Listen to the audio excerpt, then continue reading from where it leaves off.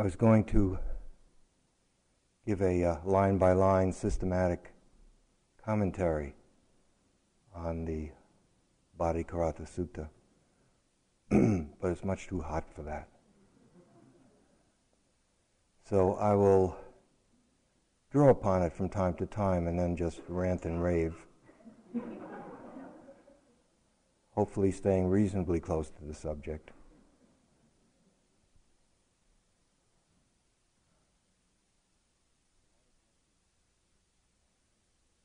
A lot of what this teaching, and it's not just in this particular sutta, put into other words, what a lot of what it is saying is pointing to the immense significance of the present moment. There are no words that can exaggerate it. Immense significance of the present moment.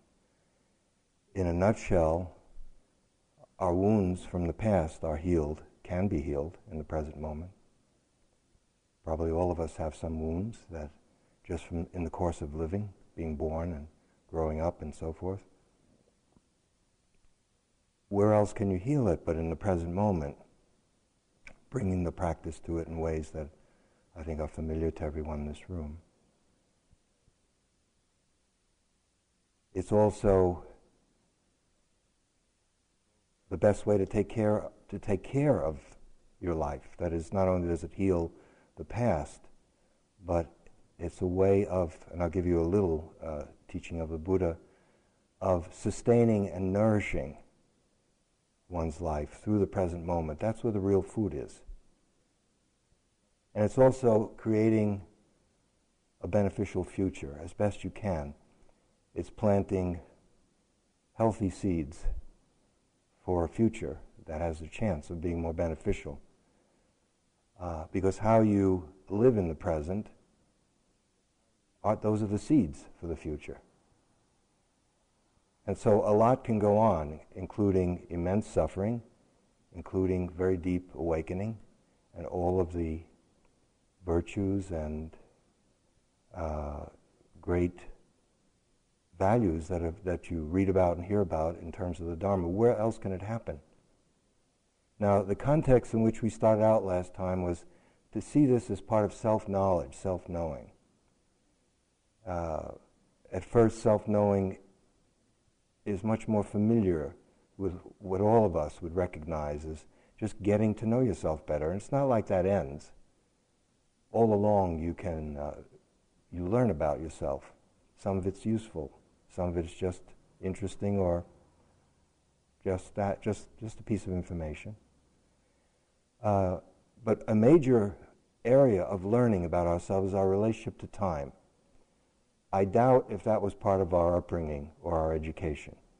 You know, I think it's very important that you learn your relationship to psychological time. Maybe here and there, like you don't have forever, grow up, etc. But in this way, it can be very shocking to the mind to hear that there's only now, that the future doesn't really exist, and that the past in a profound way doesn't exist. It does and it doesn't.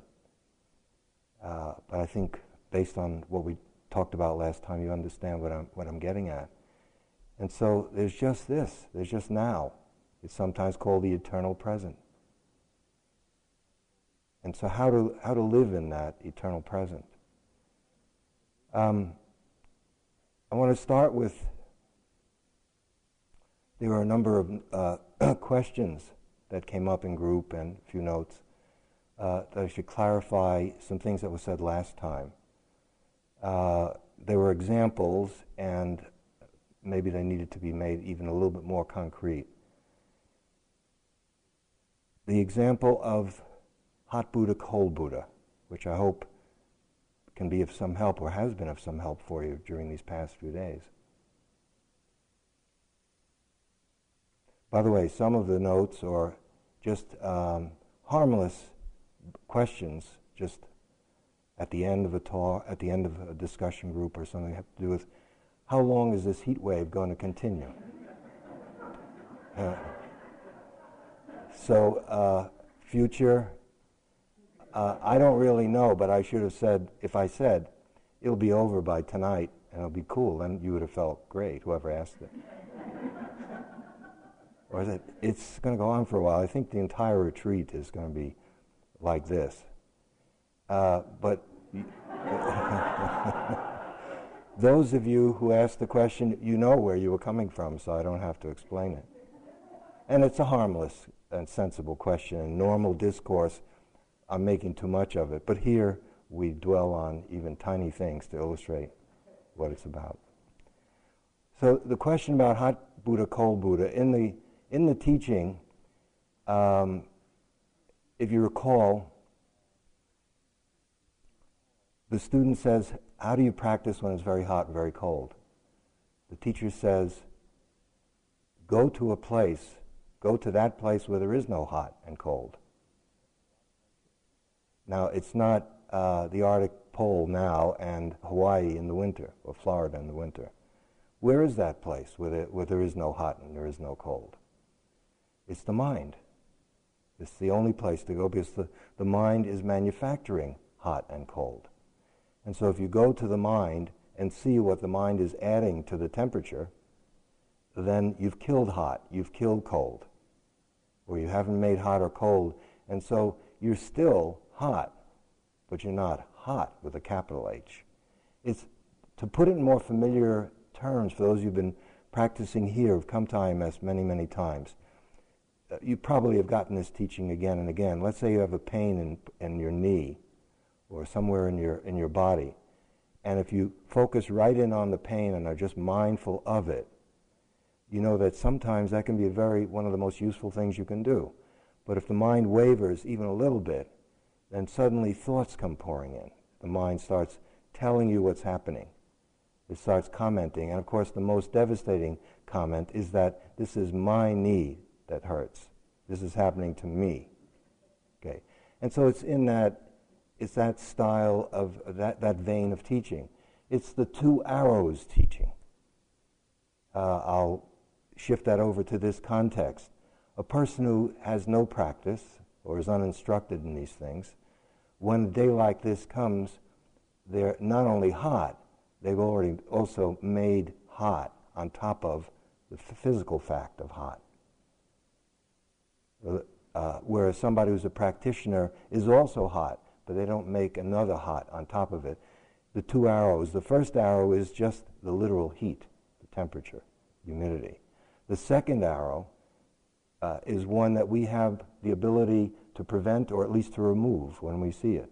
That's what the mind adds to it, by personalizing it, by coming from its conditioning to interpret it, coming to despair, wanting to go home. Some people have liked it. Okay.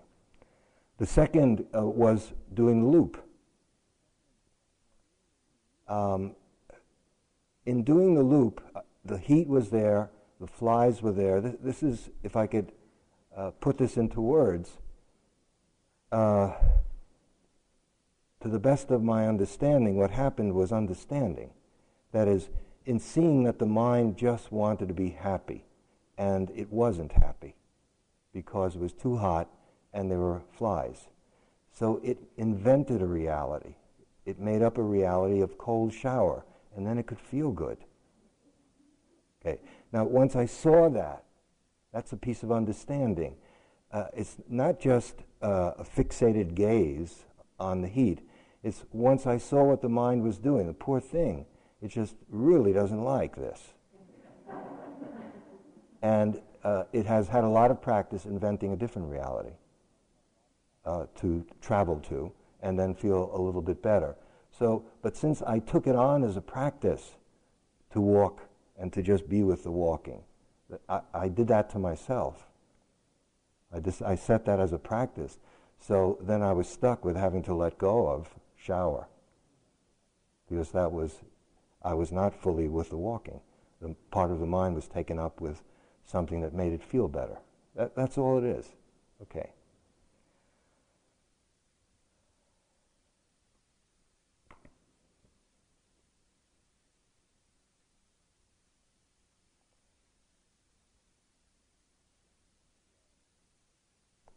I don't, maybe I'll just do, let's see.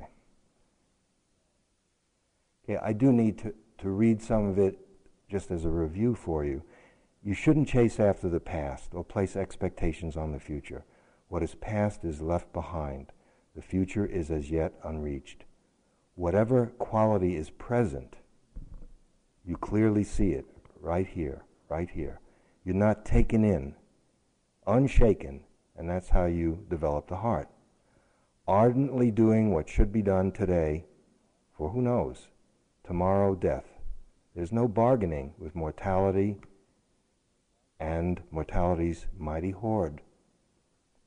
Whoever lives thus ardently, steadily, both day and night, has truly had an auspicious day, so says the peaceful sage. Now, I'm not going to go through a whole bunch of this because I think you'll get the point. The Buddha then gives his own commentary on this, and those of you who know it's the 5 khandhas is what he's talking about. Those constituents of what we call a person. And I'll just take one of them. I'm not going to go through all of them. And how, monks, does one chase after the past? This is one way you can. One gets carried away with the delight in the past. In the past, I had such and such a form. In other words, I had such a body in the past. If you're in your golden years, as some of us are, you might reflect back when you had a different kind of body. Well, here it actually means a better body. And it makes you, no, I guess you could do that too, sure. Actually, I just thought of something. Okay.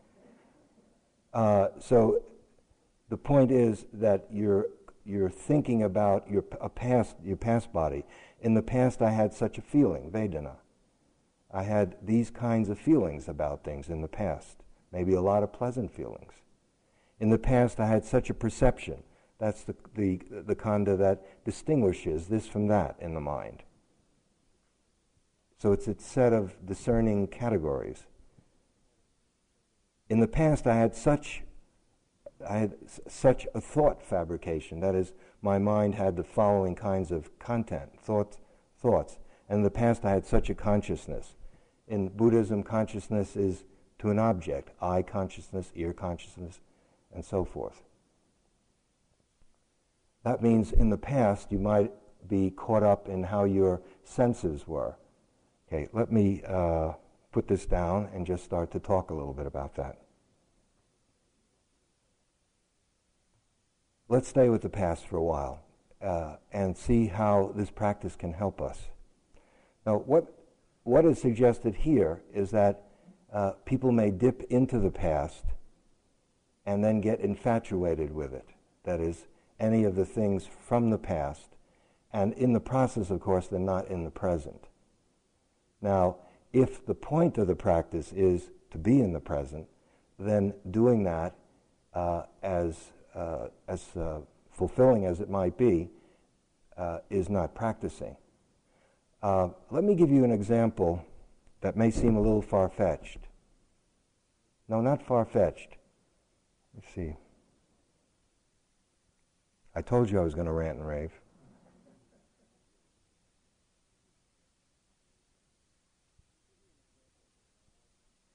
I'm going to give you an example that's from my own experience fairly recently, a couple of them, in fact, where I learned a lot about what this was about for me, and maybe it'll be helpful for you.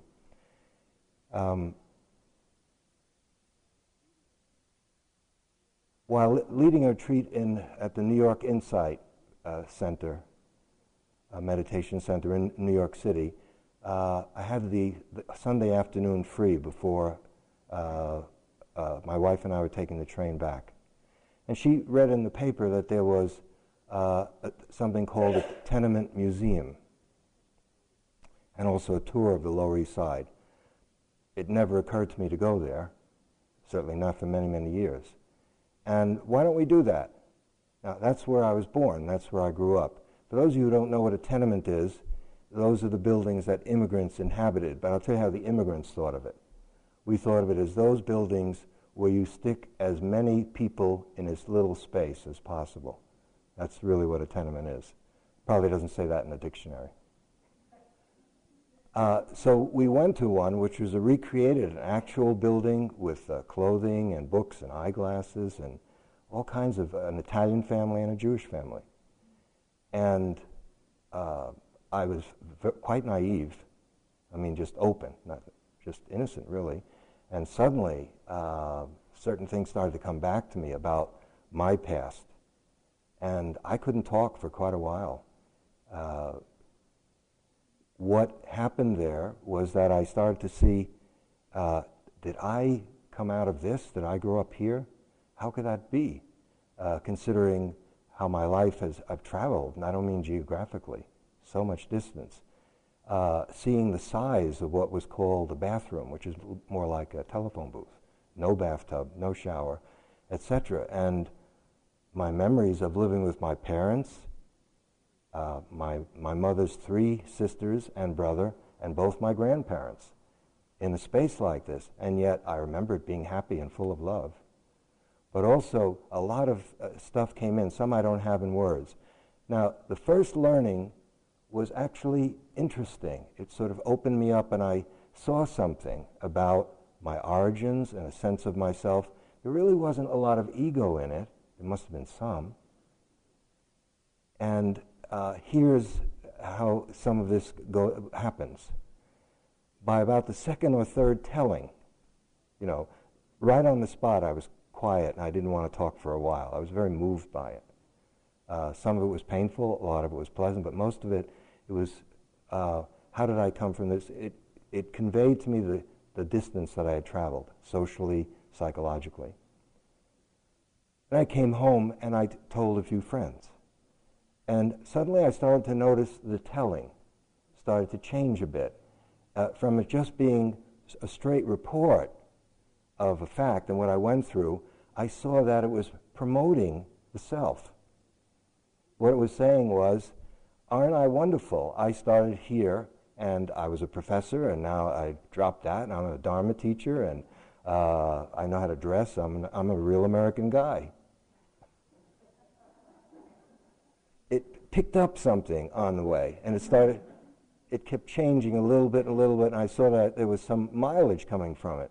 Now, if there were a Greek chorus here, they might start singing, oh, don't enjoy it, don't start meditate your way out of it. I'm not being hard on myself, it's just that I did see it. And it's not that I was punishing myself for it, but I saw what the mind was doing, what the mind was taking materials from the past. And at first it was just factual, in quotes, because I don't know how accurate my memories were. But then it immediately started to use it from the present sense of myself. And to skip the literal words, if you recall, one of them, I think I did mention it, one of the things that happens is that we spend a tremendous amount of time in the past and in the future. We're dominated by it. That's what's being said. Did you find that to be true as you've lived out a couple of days since then? Maybe it's just someone's opinion. Maybe it's the Buddha's opinion and others since. In seeing that,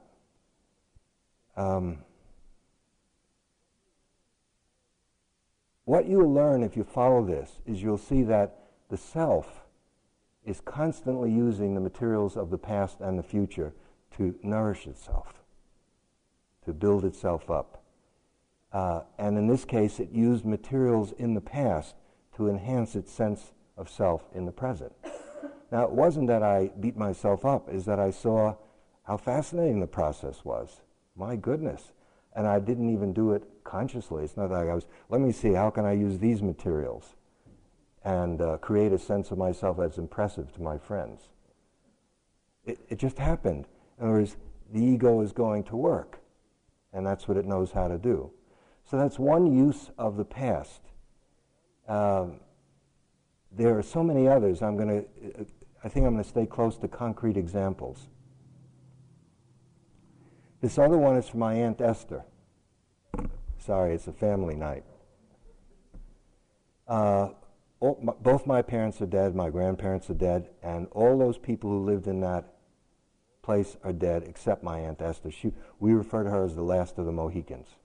In other words, everyone's dead, and their husbands are dead, and their wives are dead. Okay, the men. So Aunt Esther's left, and she was a wonderful aunt, and so I call her periodically. She lives in Florida, to just check in with my aunt. This is to give you a sense of the subtlety of how we as yogis need to, it isn't a formula, none of these teachings are, have to be sensitive as to how to use these teachings about time.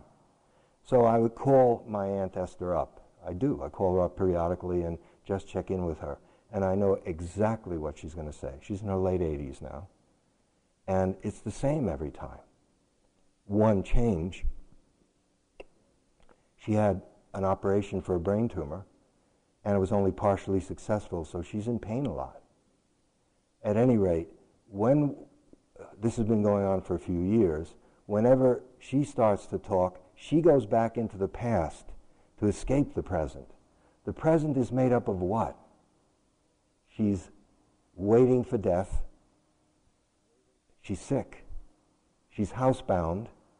Her son has just finished his third divorce and lost his third job or fourth job. Her grandchildren don't call her, or at least not often enough. And here she is in Florida, but she's just about never can go out. People shop for her. So what we wind up talking about is Russia, where she grew up, and how great my mother was, and how cute she was, and how much she loved her, and everything under the sun, but now. And so at first that used to bother me, because it became boring. And I've heard this before, and I would cope with it until I realized, well, I'm not about to give Aunt Esther this Dharma teaching. First of all, she's not a practitioner, and even the sutra talks about people who are uninstructed. She's uninstructed about this. So I'm not going to say, just watch it, Aunt Esther.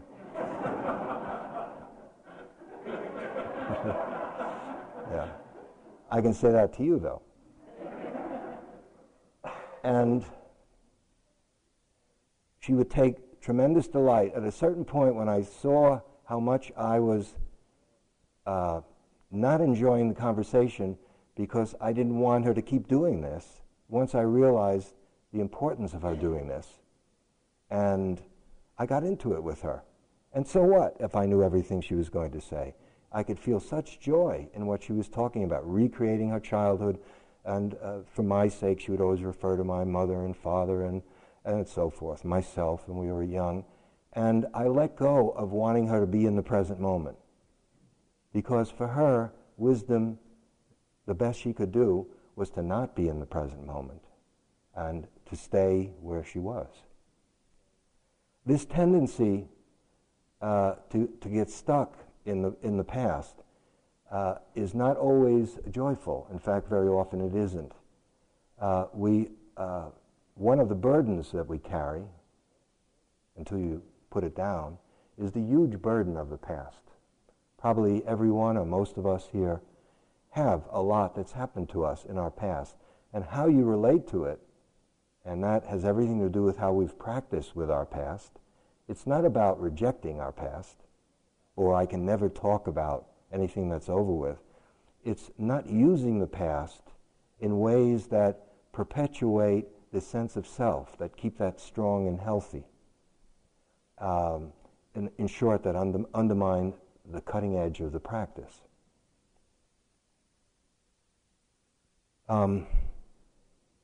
I've worked over the years with people who've come from extreme situations, who for one reason or another have wanted to see if meditation could help them. A Holocaust survivor, a few of them, survivors from the gulags, Soviet Union, in other words, political prisoners, and Vietnam veterans. And they have something in common, the ones I work with. And I can't say that meditation was overwhelmingly helpful. They were not like my Aunt Esther. They were not dipping in the past in order to enjoy themselves. And this is a little harsh, but it seems accurate. They were in hell.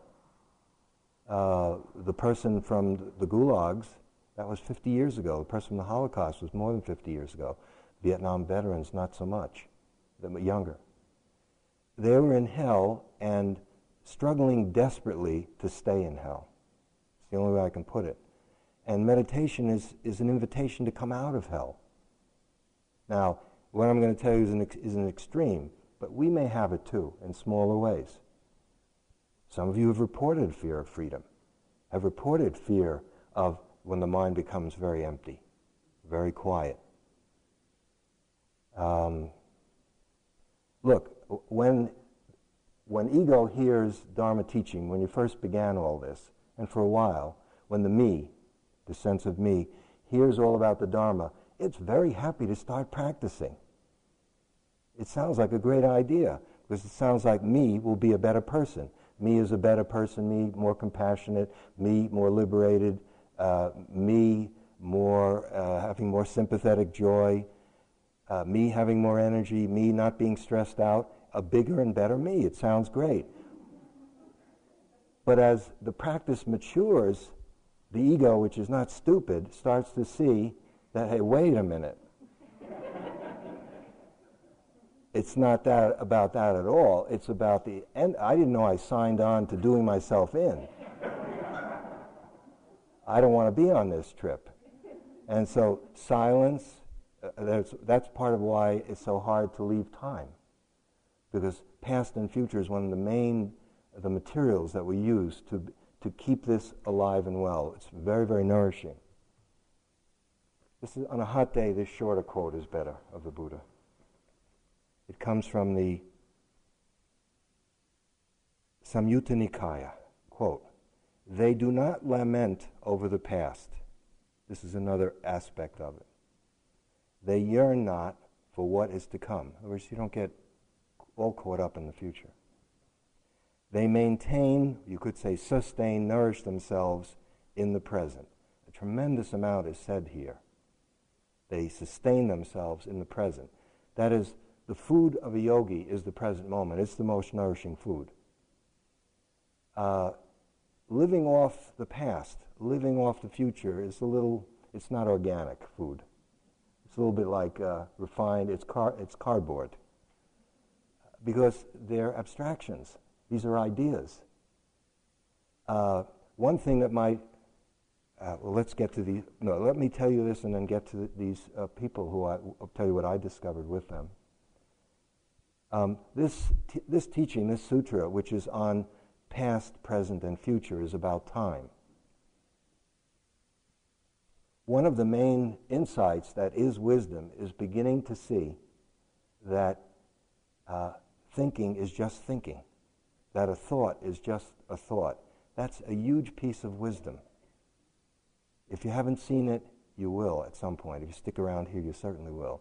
That seeing the nature of thought, coming to know what thought really is a huge step in terms of liberating yourself. Now, this sutra is about that, except it's about the thoughts about future, past, and present. So it's a big chunk of thoughts. It emphasizes this aspect of thinking, about time. This psychological time is made up of its thought. Not talking about chronological time is as well. Chronological time is very useful. That's why we all gathered here at 7:15. We were able to. So the constant continuation of psychological time and the survival of the ego are really the same thing. So to free yourself from time is to free yourself from suffering, from that which is constantly thinking itself into a horrible past, a wonderful past, a magnificent future that's on the way, and then even in the present, selfing about what's happening. It's all about me. Okay, that's not good news to the ego.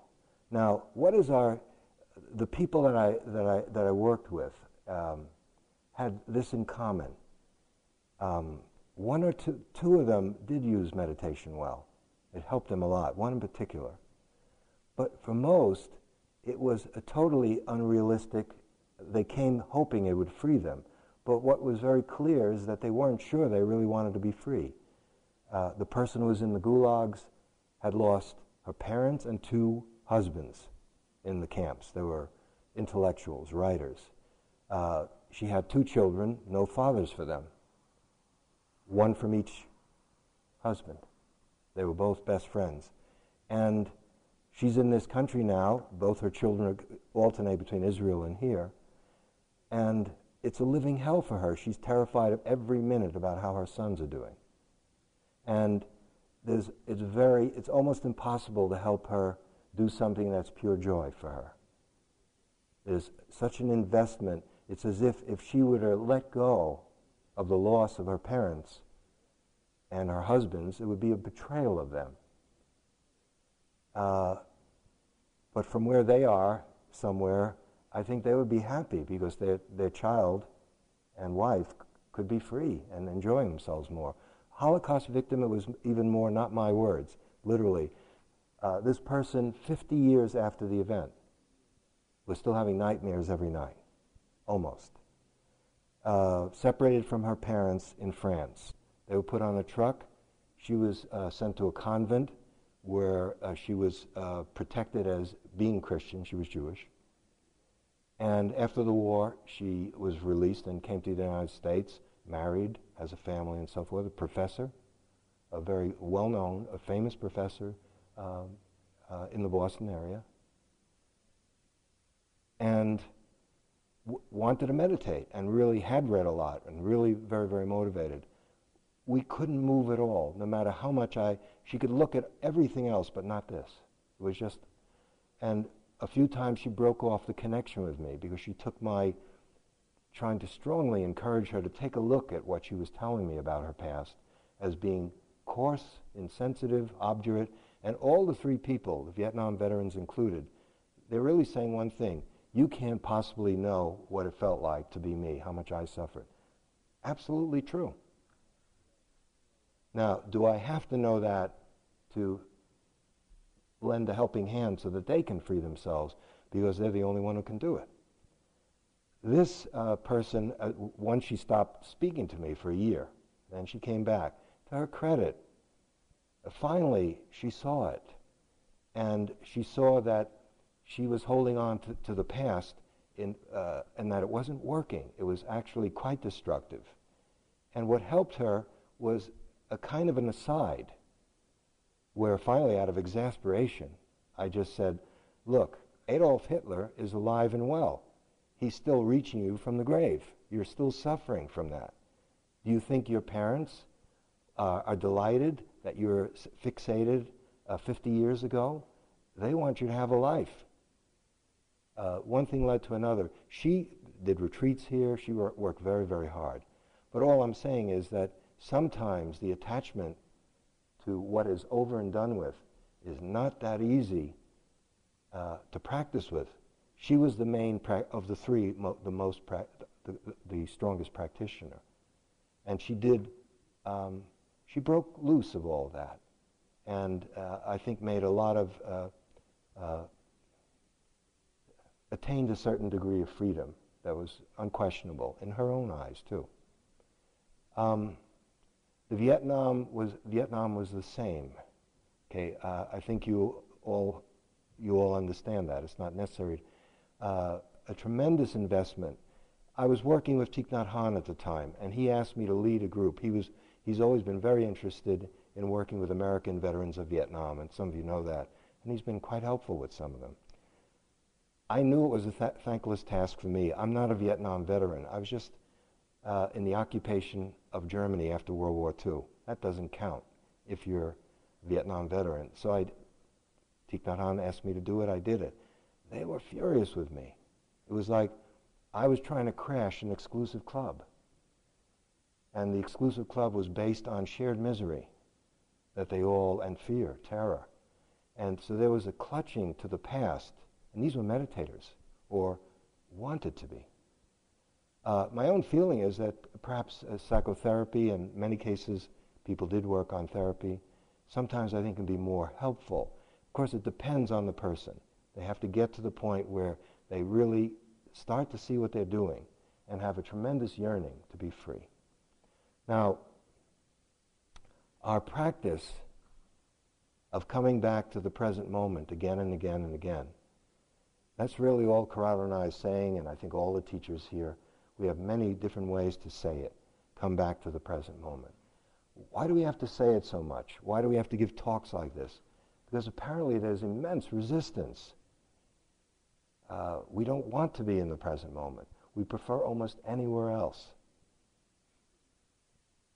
Let me give you an example as to how beneficial it can be. Well, in my own case, this was a turning point in my particular practice. One of the reasons we don't want to be in the present moment is that we don't like what's there. It's not just hot or cold. Certain emotions come up. These people certainly did not want to be with, just look at in a non-judgmental way, their memories. Okay. So what we humans do, we're brilliant at coping, putting up with, delaying, I would say escaping. We have an intricate network of ways to escape from the present moment, some of which are presented as quite respectable and even admirable. For example, if you have a good intellect and you're highly educated, particularly some psychological education, you can just explain what's happening to you in psychological terms, and there's a feeling of gratification that you understand it. You might, but it's on a conceptual level, and there's not much transformative power. And at a certain point, you see that. It doesn't really work. And so we use tremendous energy to avoid the present moment. And at one point in my own life, some years ago, I realized that there's no escape from suffering. There were certain kinds of suffering I didn't want to look at. Am I alone in this? I think you all understand. And I saw very clearly the tremendous amount of energy I was using to not look at it.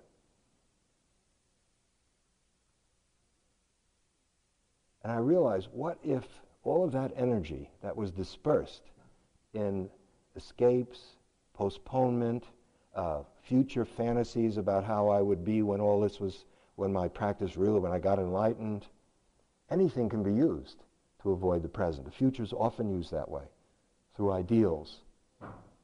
Some of you have reported in the groups, like, suffering tremendously because of I'm not enlightened yet, and I've been practicing for X number of years. Okay, there is something called, I'm not quibbling with enlightenment or awakening, but you can see that kind of way of looking at things, which often replaces or deflects attention from looking at at the present moment, which will take you in that direction. That's exactly what will take you in that direction. Okay.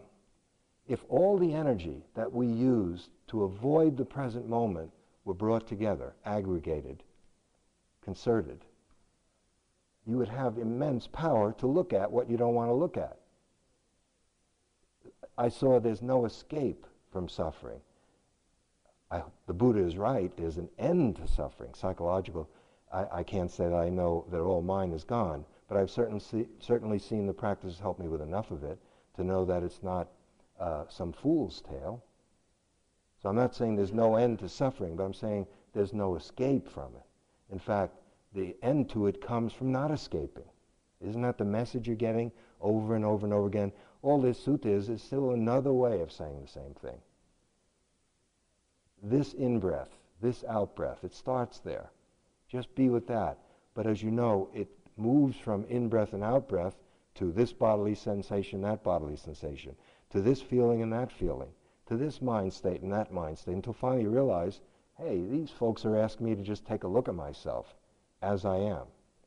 And the practice, that choiceless awareness that we've been sketching out, has to do with developing the capacity or widening our ability, our capacity, to receive our own experience, so that there are no limitations as to what we can let in. Just come what may, to widen it. Right now we have restrictions, what we're willing to look at, what we're not, etc. Not only to widen our capacity to receive our experience, but to receive it in a certain way, directly, intimately, and without judgment. course, it's the same thing. You're judging it, you're not intimate with it. And so this sutra really starts pointing at all kinds of ways in which the human mind insists on living in an imaginary future or a past that's over with, and misses the opportunity to penetrate the present moment. Now, what's so great about the present moment? Well, I suggested some of the things. I think we'll have to end here. But whatever it is that you think is, let me leave you with a model of practice that I feel honors this teaching. It's consistent with it. Many of you have what I would call stepladder vipassana. That's your model. You have, I've done 5 retreats over here. Next retreat I'll be up here on the next rung of the ladder, and you have it all worked out, and books sometimes sketch it that way. So they give us materials with which to climb that ladder, models of the ladder. They're all different. One time, one of my teachers, Sung Sansanim, a Korean Zen master, was asked this question. He said, this person was confused. He said, the Tibetans say there are, I don't know, 10 levels of enlightenment, till enlightenment. And the Theravadins say 4, and the Zen people say this. And so what is it? How many levels are there? And so Sansanim just leaned forward and said to him, how many, in his broken English, how many you want? You want 4? I give you 4. You want 15, so you don't have to worry, way off in the future. Ego can say, no problem, it's not going to happen for a long time. I can relax, this guy ain't serious. Okay, so we use the quest for certain spectacular experiences that some of you very openly were saying. Not that those experiences, they exist. But here's the model that I would like to leave us with this evening. I think it's very, very clearly laid out in Joseph's new book, One Dharma. If you go through all the teachings, it's so clear, at least to me, and not only to me, many, that in cutting through all this welter of dogma and different techniques and methods and forms and views of what will happen after we die and how long it will take before we're reborn, and it's really endless. Take how many you want. What do you want? It seems to be the agreement that our practice is certainly about, it's the practice of liberation. I think we all agree on that.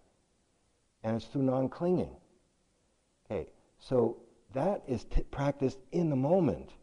In a given moment when you are holding on to something, like a past memory in a certain way, or resisting something else, you're suffering, you're enslaved. There's contraction in the mind and in the body. If you pay attention, you can see it. It's obvious. It's a moment of slavery, of bondage. In one breath, you begin to notice it, and there's a release, and it's a moment of freedom. You're no longer trying to make something be a certain way. Hold it beyond its willingness to be there. Push it beyond its willingness to leave. And so that the practice is taking care of now, taking care of now, taking care of now. Now, that sets in motion a dynamic energy that will take you to where you want to go, where we all want to go. I'm not saying there aren't, it's all static, it's just a myth. But it's this style of practice. The step-ladder approach is used, and that can be effective, too, to a point, I think. Some people really need just lots of incentives to roll up their sleeves and get to work.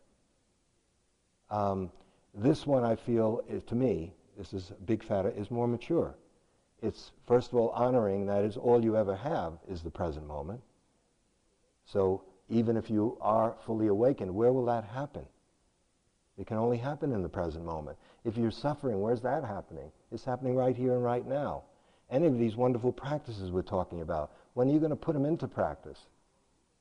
Now. That's all there is. And these teachings are an attempt to eat time rather than be eaten by time, if you recall Mahagosananda's statement. To not be devoured by psychological time.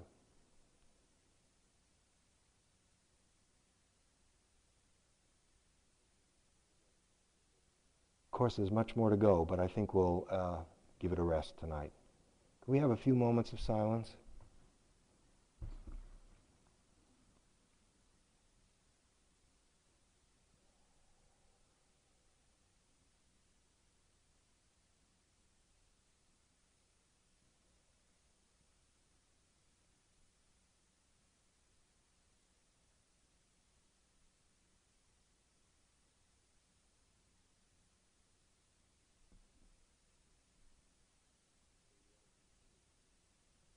May we all continue to look into ourselves.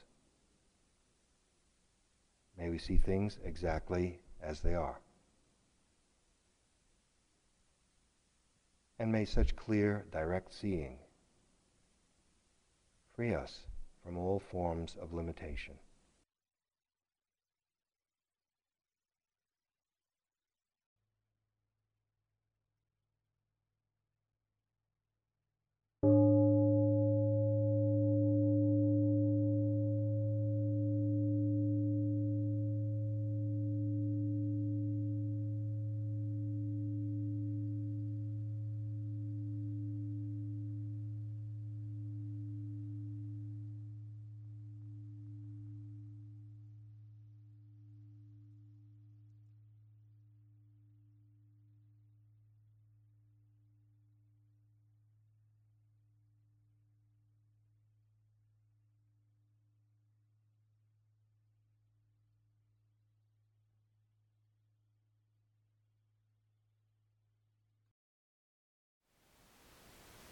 Thank you for listening. To learn how you can support the teachers and Dharma Seed, please visit dharmaseed.org/donate.